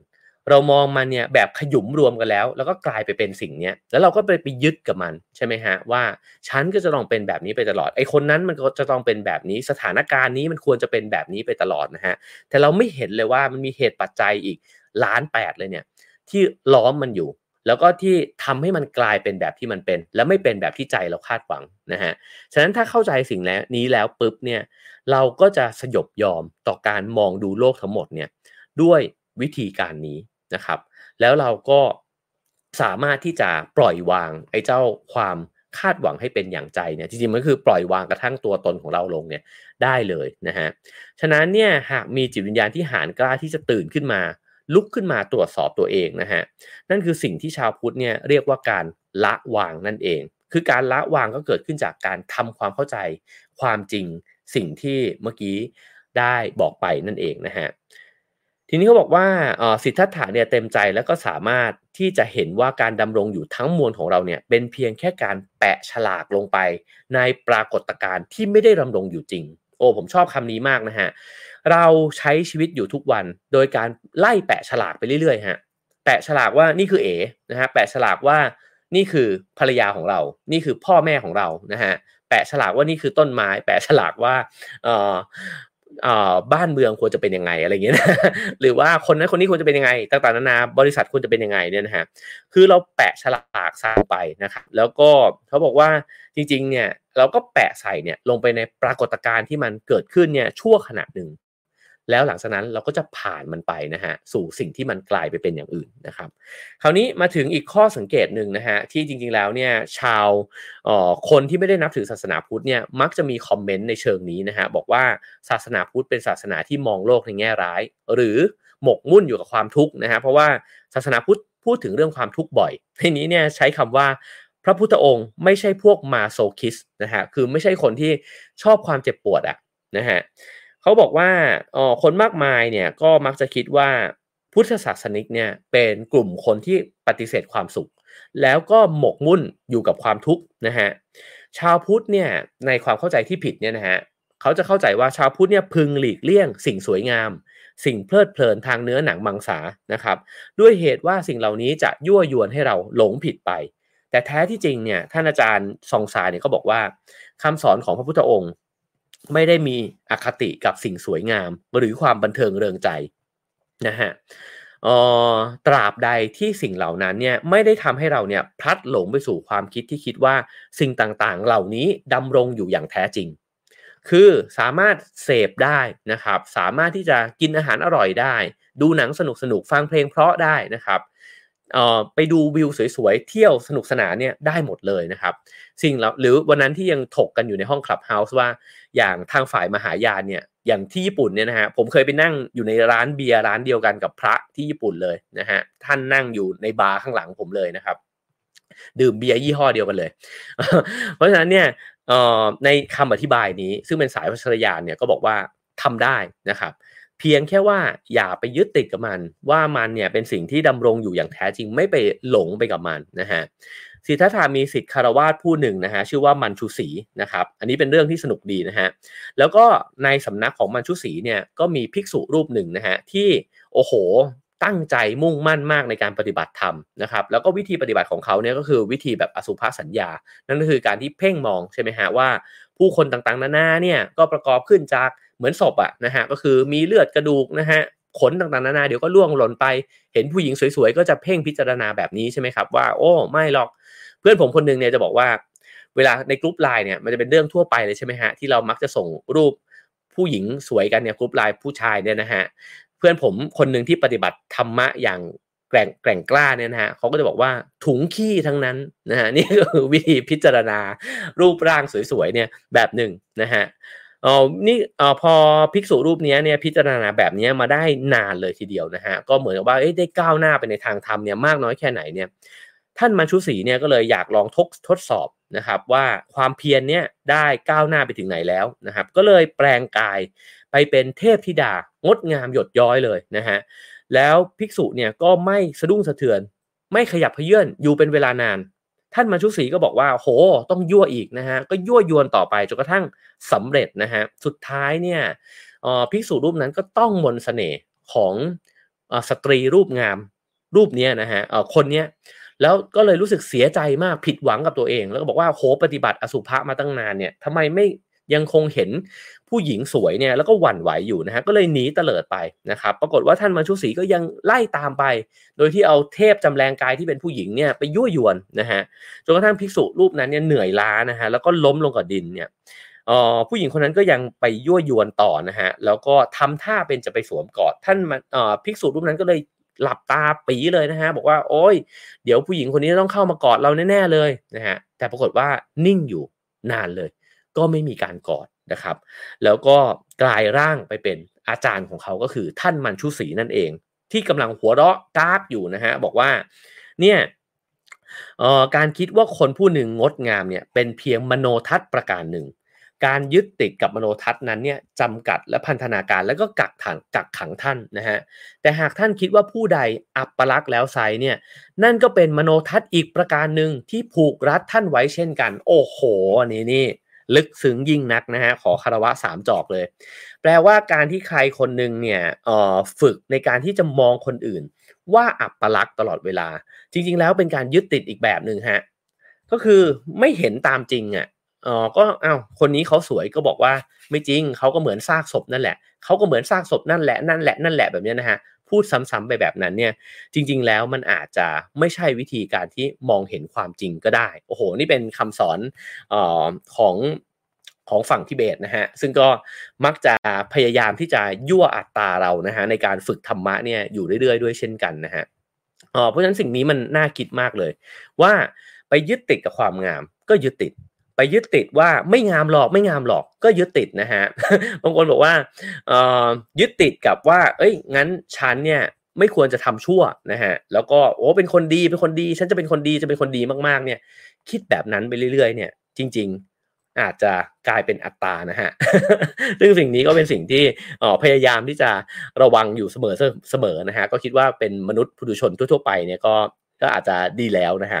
คราวนี้เขาบอกว่าแล้วความงามมันคืออะไรล่ะในโลกใบนี้เนี่ยมีกองกรรมการ Miss Universe นะฮะที่พยายามตัดสินว่าผู้หญิงคนนี้สวยที่สุดในจักรวาลนะครับแต่เขาบอกว่าในนิยามที่สุดเนี่ยของสิทธัตถะนะฮะต้องหมายถึงว่าไม่ขึ้นอยู่กับเงื่อนไขปัจจัยใดนั่นแปลว่าถ้าเธองามที่สุดเธอจะต้องงามในตอนที่เธอหาวในตอนที่เธอฮัดเชยออกมาในตอนที่เธอเนี่ยนั่งขี้อยู่เนี่ยนะฮะก็จะต้องงามด้วยนะครับเพราะฉะนั้นเนี่ยเขาบอกว่าถ้าเกิดว่าคุณคิดว่ามีผู้หญิงสักคนหนึ่งเนี่ยที่ไม่มีเหตุปัจจัยเงื่อนไขใดๆเหล่านี้เนี่ยจะทำร้ายความงามของเธอได้เลยรวมถึงการแก่ชราแล้วก็การกำลังจะตายไปตัวเหลืองตัวซีดอยู่แบบนั้นเนี่ยนะฮะยังงามอยู่ไหมถ้างามอยู่แบบนั้นนั่นแหละงามนะฮะแต่ถ้าเกิดมันไม่เป็นแบบนั้นเนี่ยสตรีทุกคนก็ล้วนแล้วแต่ว่างจากความงามแล้วก็ว่างจากความอัปลักษณ์ด้วยนะฮะเพราะว่าจริงๆแล้วเนี่ยมันอยู่ที่ว่าเราเนี่ยมองเขาเนี่ยตอนไหนใช่ไหมครับแล้วเรามองเขาด้วยสายตาแบบไหนถ้ามองด้วยสายตาผู้ชายอาจจะมองว่าโอ้คนนี้น่ารักสวยจังเลยมองด้วยสายตาผู้หญิงด้วยกันอาจจะบอกว่าโถเอ้ยอีนี่มันอ๋อมันดัดจริตอะไรแบบนี้นะฮะก็จะเป็นคำที่อิจฉาริษยากันได้อะไรเงี้ยนะฮะหรือว่าโห้ยแต่งหน้าแต่งตาแต่งตัวมาแบบนี้เนี่ยแหมจะมายั่วคนอื่นหรือเปล่าอะไรเงี้ยคือคนเดียวกันแท้ๆนะฮะแต่ว่ามันอยู่ที่ว่าใครมองใช่ไหมฮะหรือในนี้ก็เขียนต่อบอกว่าและสำหรับจระเข้เนี่ยเธอคนนั้นก็คืออาหารอันโอชะนั่นเองนะฮะเพราะฉะนั้นความงามมันคืออะไรกันแน่แล้วจริงๆความงามเมื่อเป็นแบบนี้เนี่ยมันก็เป็นสัมพัทธ์นะฮะเมื่อเข้าใจว่าสิ่งใดเป็นสัมพัทธ์สิ่งนั้นจะไม่จริงทันทีเพราะฉะนั้นพอเป็นแบบนี้เราก็จะเข้าถึงความจริงเนี่ยไปได้อีกระดับหนึ่งนะฮะคราวนี้เขาพูดถึงว่าความจริงสัมพัทธ์เนี่ยดำรงอยู่ในระดับหนึ่งเท่านั้นนะฮะก็คือว่าสำหรับพุทธปรัชญาเนี่ยสิ่งซึ่งจิตรับรู้เนี่ยไม่ได้มีอยู่มาก่อนหน้าที่จิตเนี่ยจะเข้าไปรับรู้นะฮะสิ่งนั้นเนี่ยเกิดขึ้นเมื่อจิตเนี่ยเข้าไปสัมผัสเท่านั้นเองแล้วมันจึงไม่ได้เกิดขึ้นเนี่ยเป็นเอกเทศนะฮะคือถ้าเราไม่ได้ชิมอาหารนั้นเนี่ยอาหารนั้นเนี่ยก็ไม่มีอยู่นะฮะผมเข้าใจในความหมายที่อธิบายต่อเนื่องมาเนี่ยว่ามันไม่ได้แปลว่าอาหารนั้นมันไม่มีนะฮะแต่มันอาจจะไม่ใช่อาหารแบบที่เราเข้าใจว่ามันเป็นอาหารเพราะว่าถ้ามันมีอาหารอยู่แล้วเราไปตักกินเนี่ยนะฮะสมมุติมีพิซซ่าอยู่ชิ้นหนึ่งแล้วเราหยิบขึ้นมากินเนี่ยโอเคนั่นคืออาหารของเราแต่ถ้าเกิดเราปล่อยมันไปเรื่อยๆแล้วเราไม่ได้กินมันเนี่ยพิซซ่านั้นไม่มีอยู่แต่มันอาจจะเป็นอะตอมที่เอ่อประกบรวมกันเนี่ยแล้วกลายเป็นพิซซ่าถ้าเกิดว่ามีใครสักคนหนึ่งกำลังวางเอกสารไว้ และกระดาษมันปลิวเนี่ยเขาอาจจะเอากล่องพิซซ่านั้นเนี่ยไปทับเอกสารนั้นเพราะฉะนั้นกล่องพิซซ่านั้นไม่ใช่อาหารนะฮะแต่ว่ามันเป็นที่ทับกระดาษไม่ให้ปลิวเท่านั้นเองนะฮะ ฉะนั้นเนี่ยสิ่งต่างๆก็เลยเป็นความว่างนะครับแล้วก็ มันว่างจากก่อนที่ใครสักคนจะไปตีความมันนะฮะฉะนั้นเวลาที่เราตีความอะไรก็แล้วแต่เนี่ยถ้าเราตระหนักถึงสิ่งนี้ไว้สักนิดหนึ่งว่ามันเป็นจริงเนี่ยเฉพาะในสายตาเราเท่านั้นเองมันเป็นจริงเฉพาะในความหมายของเราเท่านั้นเองคนคนนี้เป็นแบบนี้ก็เพราะเราเชื่อว่าเป็นแบบนี้นะฮะคนอื่นเขาอาจจะไม่ได้มองคนนี้เนี่ยแบบเดียวกันกับเราก็ได้นะครับรวมถึงการมองตัวเองด้วยนะฮะฉะนั้นเนี่ยเขาก็เลยบอกนะครับว่า ไม่พึงตีความว่างในเชิงปฏิเสธการดำรงอยู่กล่าวคือเราไม่อาจบอกว่าโลกสัมพัทธ์เนี้ยไม่มีอยู่นะครับเหตุว่าเมื่อเราปฏิเสธสิ่งใดเนี่ยพึงเข้าใจว่าจะต้องมีสิ่งซึ่งเราปฏิเสธเนี่ยตั้งอยู่ก่อนหน้าก็คือเวลาบางคนบอกว่าโอ๊ยถ้างั้นมันก็ว่างแล้วมันก็ว่างหมดเลยนะฮะแล้วก็บอกว่าในโลกเนี้ยมันไม่มีอะไรจริงเลยมันก็ไม่ใช่มันเหมือนกับทั้งมีแล้วก็ไม่มีคือมันมีสิ่งนั้นปรากฏอยู่จริงแต่มันมีความหมายในแบบที่เราบอกว่ามันเป็นเนี่ยไหมอาจจะไม่จริงนะครับเพราะฉะนั้นสิ่งนี้มันก็เลยเป็นสิ่ง2ระดับนะฮะที่ผมว่า ก็สามารถที่จะรับรู้ได้เนี่ยด้วยผัสสะทั้งหลายแล้วก็รับรู้ได้โดยการที่เข้าใจมันอย่างลึกซึ้งเนี่ยมากขึ้นไปอีกนะฮะสิทธัตถะเนี่ยแนะนำให้เราตรวจสอบประสบการณ์ของตัวเองนะฮะแล้วก็มองว่ามันอาจจะเป็นเพียงแค่มายาภาพเพียงแค่ชั่วคราวเหมือนกับฝันกลางวันนะฮะฉะนั้นเนี่ยเขาบอกว่าถ้าเกิดว่ามีใครสักคนหนึ่งเนี่ยบอกว่าให้คุณเนี่ยบอกว่าบินได้นะฮะคุณก็อาจจะบอกว่าเฮ้ยผมบินไม่ได้หรอกแต่เวลาที่คุณอยู่ในความฝันแล้วคุณกำลังโบยบินอยู่ในท้องฟ้าเนี่ยแล้วมีใครคนหนึ่งเนี่ยมาบอกว่าเฮ้ยมนุษย์มันบินไม่ได้หรอกคุณอาจจะหันไปบอกเขาบอกว่านี่ไงผมบินอยู่เพราะฉะนั้นมันอยู่ที่ว่าเราเนี่ยรับรู้ตัวเองเนี่ยในช่วงเวลาไหนนะครับแล้วจริงๆแล้วเนี่ยเงื่อนไขที่จำเป็นสำหรับการบินเนี่ยก็คือการฝันใช่ไหมฮะถ้าเราฝันเราอาจจะบินได้ในความฝันแต่พอเงื่อนไขนั้นจบลงเนี่ยเราก็จะตกลงมาก็คือเราไม่สามารถที่จะบินได้อีกต่อไปแล้วเนี่ยฉะนั้นเนี่ยมันก็จะพบกับความผิดหวังตรงนี้บอกอะไรนะฮะตรงนี้ก็บอกว่าเหตุปัจจัยบางอย่างสร้างความเป็นไปได้บางอย่างเกิดขึ้นมาได้ถ้าเกิดว่า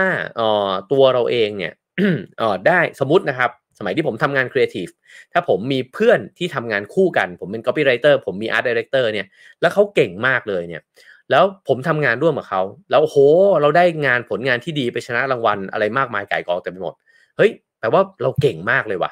แต่ปรากฏว่าพอเพื่อนคนนั้นเนี่ยไม่ได้ทำงานกับผมแล้วนะครับแล้วผมกลายเป็นว่าเฮ้ยจริงๆผมไม่เก่งเลยนะฮะผมอาจจะไปจับคู่กับอีกคนหนึ่งที่เก่งน้อยกว่าเพื่อนคนที่แล้วเนี่ยผมทำไม่ได้แบบเดิมแล้วนะฮะคือผมกลับเป็นงานง่อยๆเลยไม่สามารถที่จะคิดงานดีๆออกมาได้เลยเพราะฉะนั้นเนี่ย เหตุปัจจัยเหล่านี้เนี่ยเมื่อมันบรรจบกันเนี่ยมันอาจจะมีบางสิ่งเกิดขึ้นแล้วเมื่อเหตุปัจจัยมันเปลี่ยนแปลงไปบางสิ่งมันก็อาจจะสิ้นสุดลงนะครับ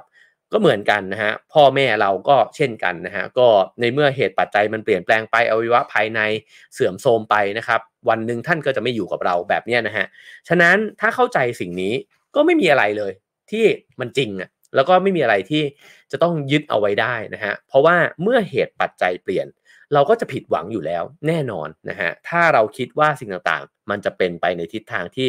มันดีงามหรือว่าเป็นไปตามที่เราคิดนะฮะเพราะฉะนั้นเนี่ยจินตนาการของเราเนี่ยมันจริงซะจนเรากักขังตัวเองเนี่ยเอาไว้ภายในจินตนาการนั้นก็คือเราเห็นว่าเราคาดหวังได้นี่หว่าชีวิตนี้เนี่ยนะฮะแล้วเราก็ไม่สามารถที่จะปลดปล่อยตัวเองเนี่ยออกไปได้วิธีเดียวที่เราจะปลดปล่อยตัวเองออกไปจากจินตนาการเหล่านั้นก็คือการตระหนักรู้ว่าสิ่งเหล่านั้นเป็นเพียงมายานะครับแล้วก็เราถึงจะตื่นจากไอ้ความฝันนั้นเนี่ยขึ้นมาได้ในที่สุดนะฮะคราวนี้ อาจจะลองกระโดดไปอีกสักนิดหนึ่งนะครับเขาพูดถึงบุคคล2คนที่วันนั้นผมเพิ่งได้พูดถึงไปในตอนหลอมรวมล่มสลายนะครับก็คือติโลปะเนี่ยมีทายาทธรรมนะก็คือนาโรปะนะครับบอกกับนาโรปะเนี่ยบอกว่าสิ่งที่ผูกมัดเธอไว้เนี่ยไม่ใช่รูปลักษณ์ภายนอกนะฮะแต่คือการยึดติดกับสิ่งที่ปรากฏเหล่านั้นต่างหากคือสิ่งที่มันปรากฏอยู่ตรงหน้าเราเนี่ยไม่ใช่ปัญหานะฮะแต่ไอความรู้สึกของเราต่างหากที่อยากจะยึดสิ่งเหล่านี้ไว้นี่แหละคือปัญหาผมชอบเรื่องนี้ครับเขาเล่าว่ามีสามเณรีนะฮะก็เนนผู้หญิงเนี่ยนะครับชื่อว่าอุบลนะฮะรูปงามมากๆปรากฏว่ามีกระทาชายนายหนึ่งเนี่ยหลงรักอุบลเนี่ยมากๆแล้วก็เฝ้าเดินตามตลอดเวลานะครับสุดท้ายเนี่ยจนกระทั่งไปถึงจุดที่เป็นจุดที่อุบลก็รู้สึกว่าทนไม่ไหวแล้วนะฮะผู้ชายคนนี้ก็เลยบอกว่าฉันเนี่ยไม่สามารถที่จะละสายตาไปจากเธอได้เพราะฉันเนี่ยหลงรักในตาของเธอปรากฏว่าอุบลเนี่ยควักลูกตาออกมาแล้วยื่นให้ฮะแล้วเขาบอกว่าโอเคอะชอบในตาฉันมากเอาไปเลยปรากฏว่าผู้ชายคนนั้นก็ช็อกนะฮะแล้วก็แบบเฮ้ยควักลูกตาออกมาแบบนี้ได้ยังไงเพราะฉะนั้นเนี่ยเขาบอกว่าเนี่ยมันก็คือสิ่งที่ทำให้เราเห็นว่าเราเนี่ยยึดอยู่เนี่ยกับสิ่งที่เป็นส่วนเสี้ยวมากๆแล้วจริงๆเนี่ยไอ้ส่วนเสี้ยวนั้นเนี่ยพอมันหลุดออกมาจากทั้งหมดเนี่ยเราก็ไม่ได้ชอบ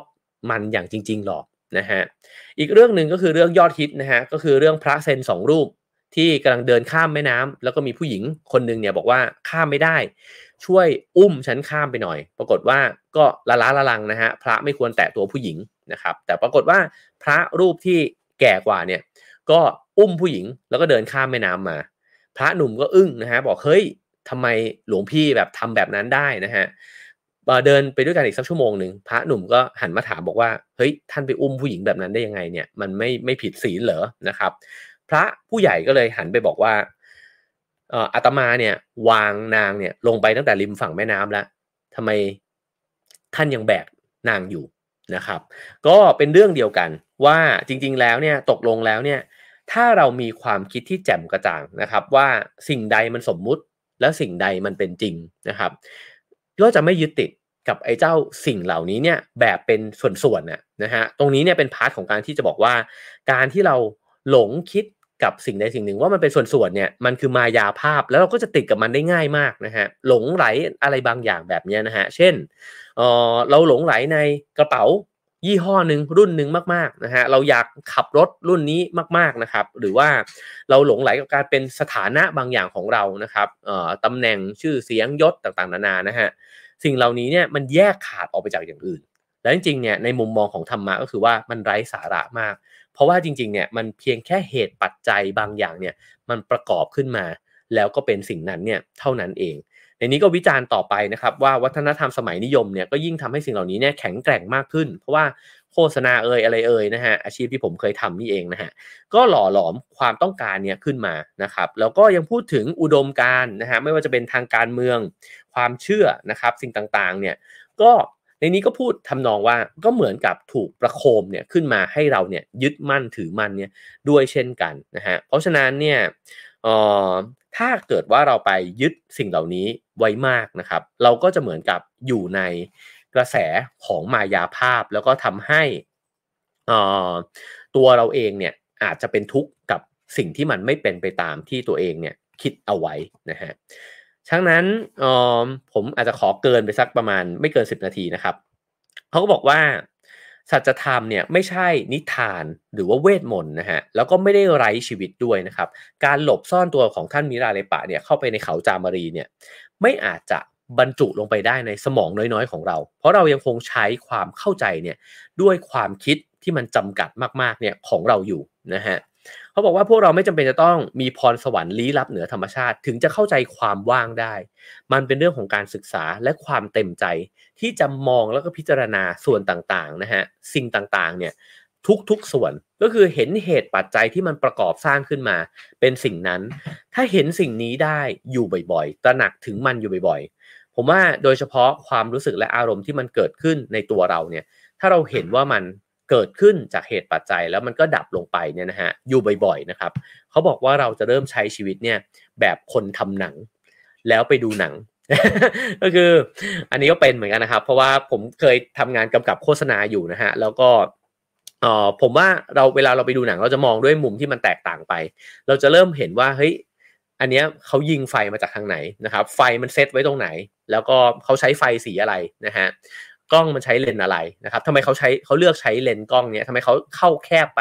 ทำไมเขาไม่ถ่ายมีเดียมนะฮะทำไมอันเนี้ยเขาถึงใช้เลนส์วายนะครับสิ่งเหล่านี้เนี่ยคนที่ทำงานโปรดักชันเนี่ยก็จะดูหนังด้วยความรู้สึกนี้ใช่ไหมฮะเพราะว่ารู้ว่าหนังเนี่ยมันสร้างขึ้นมาผมชอบการเปรียบเทียบนี้นะครับเพราะว่าหนังสือเล่มนี้เนี่ยเขาบอกว่าแล้วถ้าเราเห็นว่าไอ้ชีวิตของเราเนี่ยมันก็ประกอบขึ้นมาจากเหตุปัจจัยแบบนี้เราจะเริ่มมองชีวิตตัวเองมองสิ่งต่างๆในชีวิตมองผู้คนอื่นๆเนี่ยเหมือนคนทำหนังฮะแล้วก็เห็นว่าภาพยนตร์ที่มันกำลังเล่นฉายอยู่ตรงหน้าเราเนี่ยมันสร้างขึ้นมาด้วยสิ่งอื่นๆเนี่ยมากมายเต็มไปหมดนะฮะแต่นั่นไม่ได้หมายความว่าเราจะเอนจอยกับหนังเรื่องนั้นน้อยลงนะฮะคนทำหนังยิ่งเอนจอยกับหนังใหญ่เลยนะครับเพราะว่าเห็นว่าก็คืออินไปกับเรื่องราวของหนังที่มันปรากฏด้วยแต่ในขณะเดียวกันก็รู้ด้วยว่ามันสร้างขึ้นมาเนี่ย ยังไงบ้างนะครับในนี้ก็พูดต่อไปนะครับบอกว่า เช่นสมมุตินะครับว่ามีผู้ชายที่ขี้ขลาดมากๆคนหนึ่งขี้กังวลมากๆเนี่ยนะฮะสมมุติว่าชื่อแจ็คเขาเนี่ยกลัวงูมากปรากฏว่าแจ็คเนี่ยเดินเข้าไปในห้องสลัวๆนะครับแล้วก็ตกใจเพราะเห็นว่ามีเงาตะคุ่มเนี่ยเหมือนเฮ้ยนั่นงูนี่หว่านะฮะแล้วก็กรี๊ดเลยปรากฏว่าจิลเนี่ยเดินเข้ามานะครับแล้วก็บอกว่าเฮ้ยไม่เป็นไรมันไม่ใช่งูแล้วเขาก็เปิดไฟพอเปิดไฟสว่างปุ๊บเนี่ยแจ็คถึงเห็นนะครับว่าที่แท้สิ่งที่เขานึกว่างูเนี่ยเป็นเน็กไทอันนึงที่มันขดเอาไว้อยู่ที่พื้นนะครับในนี้อธิบายให้ฟังครับบอกว่าสิ่งที่แจ็คกลัวเนี่ยก็คือ วัฏฏะสังสารนั่นเองนะฮะก็คือสิ่งที่มันเกิดดับแบบนี้เป็นอารมณ์ที่ปรุงแต่งขึ้นมาเนี่ยของตัวเองในขณะที่สิ่งที่จิวทำเนี่ยก็คือสิ่งเดียวกับที่พระพุทธองค์ทำนั่นก็คือไม่ได้เอางูออกไปนะฮะแต่ว่าเปิดไฟให้มันสว่างขึ้นแล้วก็ให้เห็นว่าสิ่งที่เราเคยกลัวเคยกังวลมันไม่มีอะไรเลยมันไม่ใช่สิ่งที่เราคิดนะครับฉะนั้นความสว่างวาบขึ้นมาและความโล่งอกเมื่อรู้ความจริงนี่เองคือสิ่งที่เรียกว่านิพพานนะฮะคือพอไฟมันสว่างป๊าบขึ้นมาแล้วอ้าวที่แท้ไม่ใช่กูนี่หว่าอ้าวที่แท้ไม่ใช่ของกูนี่หว่าอ้าวที่แท้มันไม่ได้เป็นไปแบบที่เราคิดนี่หว่าเพราะว่ามันมีเหตุปัจจัยอีกมากมายเต็มไปหมดเลยที่ทำให้มันเป็นไปแบบอื่นที่แท้นะครับในสภาวะที่แท้ปิ้งแวบขึ้นมาเนี่ยนิพพานสั้นๆได้เกิดขึ้นแล้วนะครับแล้วเราก็รู้สึกโล่งใจรู้สึกสงบเย็นขึ้นมาเนี่ยในช่วงเวลาหนึ่งนะฮะฉะนั้นเนี่ยเขาก็เลยบอกว่าสิ่งนี้มันไม่ได้อธิบายไม่ได้เป็นการหลอกบอกว่างูมันไปแล้วไม่ใช่นะฮะแต่คือการเปิดไฟสว่างแล้วบอกให้เห็นว่างูมันไม่มีมาตั้งแต่ต้นต่างหากมันไม่มีงูมาตั้งแต่ต้นนะฮะเราเพียงคิดไปว่ามันเป็นงูนะครับแล้วก็สิ่งเหล่านี้เนี่ยก็คือสิ่งที่สิทธัตถะทำสิ่งที่ท่านสามารถจะทำได้คือว่าการอธิบายว่าความทุกข์เนี่ยมันไม่มีอยู่แล้วตั้งแต่ต้นนะฮะเปรียบได้กับการเปิดไฟสว่างให้เราเห็นสิ่งนั้นชัดๆนั่นเองนะครับในนี้ก็บอกว่าการที่เขาเห็นงูเนี่ยก็คือการที่เขาหลุดเข้าไปอยู่ในภาพยนตร์นะฮะเพราะว่างูมันไม่มีจริงนะฮะแล้วก็ทำให้เขาเนี่ยเกิดอารมณ์ขึ้นมาเป็นความกลัวเป็นอะไรต่างๆนานาเนี่ยขึ้นมามากมายนะฮะแล้วคำสอนของพระพุทธเจ้าเนี่ยคืออะไรก็คือมรรคาที่จะนำไปสู่การเปิดไฟนั่นเองนะฮะเพราะฉะนั้นมรรคเนี่ยก็คือเส้นทางนะฮะที่จะพาเราเนี่ยจากที่หนึ่งไปสู่อีกที่หนึ่งจากการไม่รู้ไปสู่การตื่นรู้นั่นเองนะครับก็คือจากอวิชชาเนี่ยไปสู่วิชชาซึ่งถ้าเข้าใจอย่างแท้จริงมันก็อาจจะมีนิพพานวับวาบเนี่ยปรากฏขึ้นมีซาตุริเล็กๆนะฮะปรากฏขึ้นเนี่ยในจิตเราเนี่ยขึ้นได้ด้วยเช่นกันนะครับเพราะฉะนั้นเขาบอกว่าประสบการณ์ชีวิตเราทุกวันเนี่ยมันเจองูแบบนี้ไม่รู้กี่ครั้งกี่หนนะฮะถ้าเราเข้าใจแล้วนะครับว่างูนั้นเนี่ยมันเป็นมายาเราก็จะทุกข์เนี่ยน้อยลงด้วยเช่นกันนะครับคราวนี้เขาบอกว่าศาสนาพุทธเนี่ยก็มีคำสอนเช่นบอกว่านรกเนี่ยมันร้อนมากนะฮะถ้าคุณลงไปอยู่ในนรกเนี่ยคุณก็จะร้อนไปแบบชั่วกับชั่วกันนะฮะเขาบอกถ้าเราเข้าใจสิ่งเนี้ยเข้าใจสิ่งที่แจ็คเจอเนี่ยกับงูเนี่ยแจ็คก็อยู่ในนรกเรียบร้อยแล้วเพราะว่ามันกลัวใช่ไหมครับความกลัวที่มันเกิดขึ้นเนี่ยก็คือนรกนะฮะแต่พระพุทธเจ้าเนี่ยบอกว่าการที่จะพูดว่าใจของคุณเนี่ยมันจะร้อนรุ่มเนี่ยคนไม่ค่อยเข้าใจนะครับเพราะฉะนั้นก็เลยจะต้องมีอุปมาเนี่ยขึ้นมาว่ามันมีนรกนะแล้วเวลาที่คุณตกไปอยู่ในนรกเนี่ยมันร้อนมากนะฮะฉะนั้นมันต้องอาศัยความเข้าใจที่มันลึกซึ้งเนี่ยอีกระดับหนึ่งถึงจะเข้าใจอุปมานี้ว่ามันไม่ได้มีนรกเนี่ยอยู่ในมิติใดมิติหนึ่งแต่เราเข้าไปอยู่ในนรกนั้นได้จริงๆเมื่อจิตของเราเนี่ยลงไปอยู่ในภพภูมิที่มันเป็นนรก เพราะฉะนั้นเนี่ยสิ่งนี้อาจจะเริ่มค่อยๆเฉไปสู่สิ่งที่เกริ่นไว้ในตอนต้นนะครับว่าคนคนหนึ่งหรือว่ามิราเรปะเนี่ยเข้าไปอยู่ในเขาจามรีได้ยังไงนะครับเราขึ้นสวรรค์ได้จริงๆเมื่อจิตของเราเนี่ยอยู่ในสภาวะที่เป็นสวรรค์นะครับเราจะเข้าไปในเขาจามรีได้ยังไงก็ลองไปขบคิดกันดูต่อนะฮะถ้าเป็นปริศนาเซนก็ต้องบอกว่าพ้นความคิดถึงจะเข้าถึงเรื่องเล่าของเซนได้นะฮะคราวนี้อีกสักนิดเดียวนะครับเขาก็บอกว่าหลังจากนั้นอีกหลายปีนะครับก็มีท่านนาคารชุนเนี่ยซึ่งก็สอนในเรื่องของความว่างในเรื่องของสุญญตาเนี่ยนะครับก็มีการนิพนธ์ขึ้นมาด้วยมีเนื้อหาบทหนึ่งเนี่ยพูดถึงเรื่องของการวิเคราะห์พระพุทธองค์นะฮะว่าในแท้ที่สุดแล้วเนี่ยไม่มีพระพุทธเจ้าที่ดำรงอยู่ภายนอกโอ้โหอันนี้ก็เป็นแบบวัชรยานเลยนะฮะว่าพระพุทธองค์เนี่ยมี3รูปแบบด้วยกันเนี่ยนะฮะในนี้เนี่ยก็พูดต่อไปบอกว่าไม่ใช่เรื่องแปลกที่ชาวพุทธจะเคยได้ยินคำสอนที่บอกว่าถ้าเธอพบพระพุทธเจ้าที่ไหนจงฆ่าพระองค์ซะซึ่งแน่นอนว่าไม่ได้หมายความว่าจงปลิดชีพพระองค์นะฮะแต่หมายความว่าพระพุทธเจ้าเนี่ย ไม่ได้มีปรากฏเนี่ยขึ้นเป็นตัวตนนะฮะแต่ว่าความเป็นพระพุทธองค์เนี่ย มันปรากฏขึ้นในใจเราเนี่ยขึ้นมาได้คือไม่ควรไปยึดมั่นถือมั่นเนี่ยในความเป็นบุคคลนะฮะแต่ว่าใช้คำสอนของท่านนะฮะแล้วก็รับรู้ถึงท่านเนี่ยในสภาวะจิตเนี่ยในอีกรูปแบบหนึ่งนะครับฉะนั้นเขาก็เลยบอกว่าขอกระโดดข้ามไปแล้วกันนะฮะตรงนี้เพราะเดี๋ยวจะสายกันเกินไปนะครับคราวนี้ ก็มาถึงเรื่องของว่าประโยชน์ของการเข้าใจความว่างเนี่ยคืออะไรนะฮะเขาบอกว่าถ้าเกิดว่าเข้าใจความว่างแล้วเนี่ยคุณจะสามารถรักษาความพึงใจเนี่ยในทุกสิ่งที่ปรากฏขึ้นในชีวิตนะครับเพราะว่าเราจะปราศจากอุปทานในการไปยึดติดมายาการต่างๆนานาเนี่ยว่ามันเป็นจริงแล้วก็จะผิดหวังเนี่ยอยู่ร่ำไปเราอาจจะยังถูกปลุกเร้าด้วยอารมณ์นะฮะแต่ว่าเราเนี่ยจะมีอารมณ์แล้วก็ใช้ชีวิตอยู่ในโลกใบนี้เนี่ยเหมือนคนไปดูหนังนะฮะก็เหมือนเมื่อกี้ที่บอกว่าเราจะเหมือนคนทำหนังที่ไปดูหนังเรารู้แล้วนะครับว่า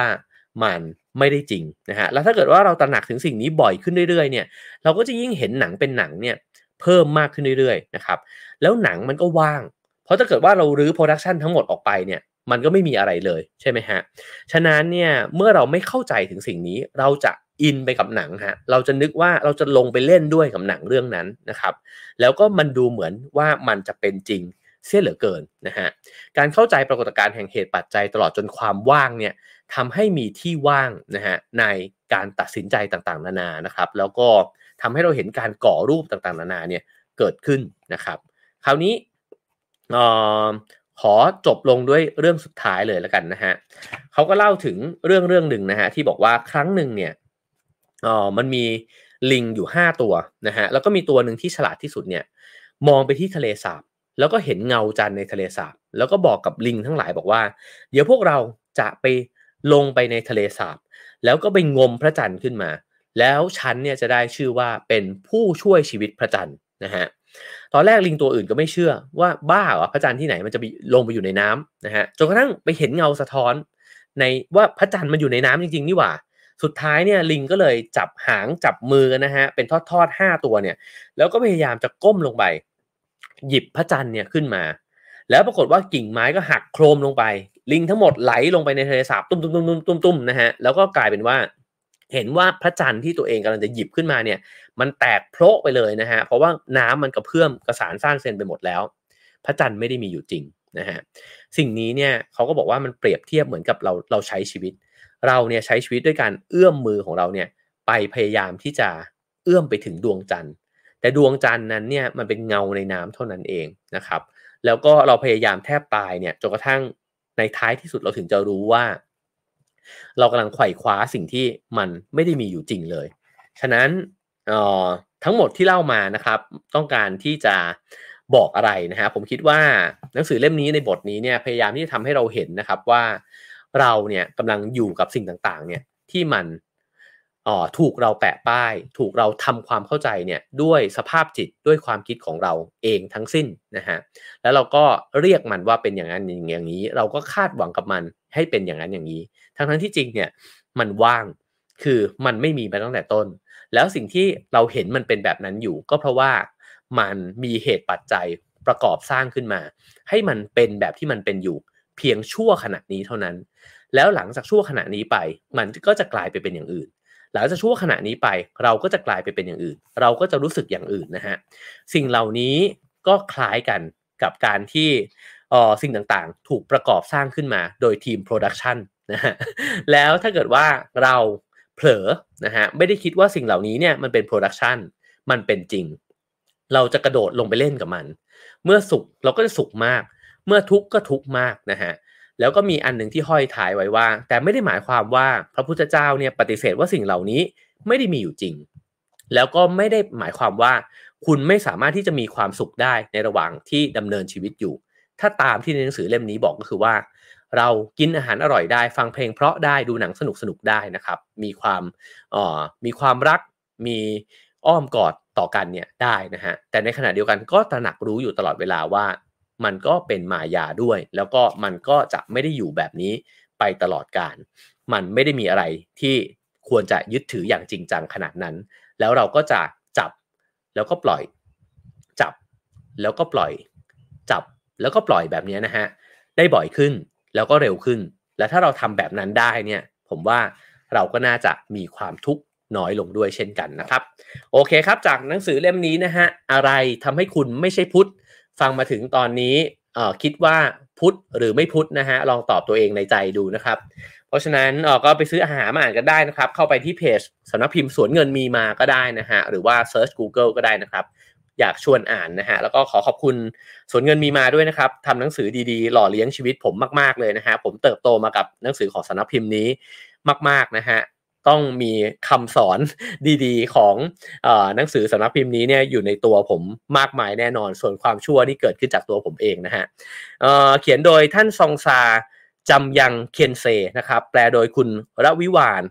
านสกุลนะฮะบรรณาธิการโดยพี่พจนาจันทรสันตินะครับก็ซื้อหามาอ่านกันได้นะครับแล้วก็เช่นเคยครับชอบก็ฝากกดไลค์กดแชร์กด Subscribe นะครับแล้วก็สนับสนุนรายการของเรานะฮะได้ตามเบอร์บัญชีแล้วก็ QR Code ที่ปรากฏอยู่บนหน้าจอนะฮะ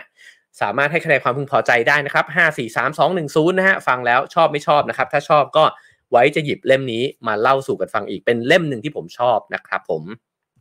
แล้วก็ขอขอบคุณสปอนเซอร์ของเราด้วยนะครับขอบคุณเบอร์ดี้นะฮะขณะนี้เบอร์ดี้มีแคมเปญเบอร์ดี้30 ปีแจกแหลกทั่วไทยนะครับรวมมูลค่ากว่า10 ล้านบาทนะฮะก็ร่วมสนุกได้โดยใช้ไอ้เจ้าฝากระป๋องเนี่ยนะฮะที่เป็นห่วงเนี่ยนะครับแกะออกมาแล้วก็แอดไลน์@birdieworld นะครับคลิกลงทะเบียนจากนั้นก็กรอกรหัส11ตัวนะครับ11หลักเนี่ยเข้าไปสะสมแต้มเพื่อลุ้นชิงโชครับของรางวัลนะฮะตั้งแต่รถกระบะรถมอเตอร์ไซค์ทองคำหนัก1 สลึงนะฮะแล้วก็อื่นๆอีกมากมายถึง17 ตุลาคมนี้นะครับหรือว่าจะแลกแต้มสุดคุ้มนะครับรับของรางวัลอีกมากมายถึง31 ตุลาคมนี้นะครับห้ามพลาดนะฮะซื้อเบอร์ดี้มาดื่มแล้วก็แกะห่วงมานะฮะแล้วก็ลองไปลุ้นรับรางวัลกันดูแล้วก็ขอบคุณยันฮีวิตามินวอเตอร์ด้วยนะครับมีหลายรสชาติทั้งตัวดั้งเดิมฝาเหลืองกลิ่นเก๊กฮวยนะครับแล้วก็ออกใหม่อีกหลายรสเลยนะฮะมีรสเฉาก๊วยสตรอเบอรี่ลิ้นจี่นะครับนี่หน้าตาเป็นแบบนี้นะครับรสกระชายขาวนะครับแล้วก็ล่าสุดก็มียันฮีแคลเซียมวอเตอร์นะครับมีแคลเซียมสูงถึง200 มิลลิกรัมนะฮะต่อขวดมีประโยชน์ต่อร่างกายนะครับอย่าลืมดูแลสุขภาพในทุกวันดื่มยันฮีวิตามินวอเตอร์นะครับน้ำดื่มประจำบ้านคุณครับผมขอบคุณเบอร์ดี้และยันฮีวิตามินวอเตอร์นะครับผมเรานับถอยหลังกันนะครับวันนี้วันที่10เหลืออีก10 วัน เราจะไปเจอกันในทอล์กโชว์นิ้วกลมนั่งเล่านะฮะนี่ก็เตรียมตัวอยู่ทุกวันเลยทีเดียวนะครับก็น่าตื่นเต้นฮะผมตื่นเต้นนะครับไม่ทราบว่าเพื่อนๆพี่ๆผู้ฟังที่จะมาดูตื่นเต้นกันบ้างไหมนะฮะก็เดี๋ยวมาเจอกันนะครับในวันที่20ผมจะนับถอยหลังไปเรื่อยๆแบบนี้นะฮะแล้วเดี๋ยวไปคุยกันต่อในคลับเฮาส์ครับผมวันนี้เรามาคุยกันเรื่องว่าตกลงแล้วเราใช่พุทธหรือไม่ใช่พุทธนะฮะแล้วเจอกันวันพรุ่งนี้ครับ Have a nice day ครับ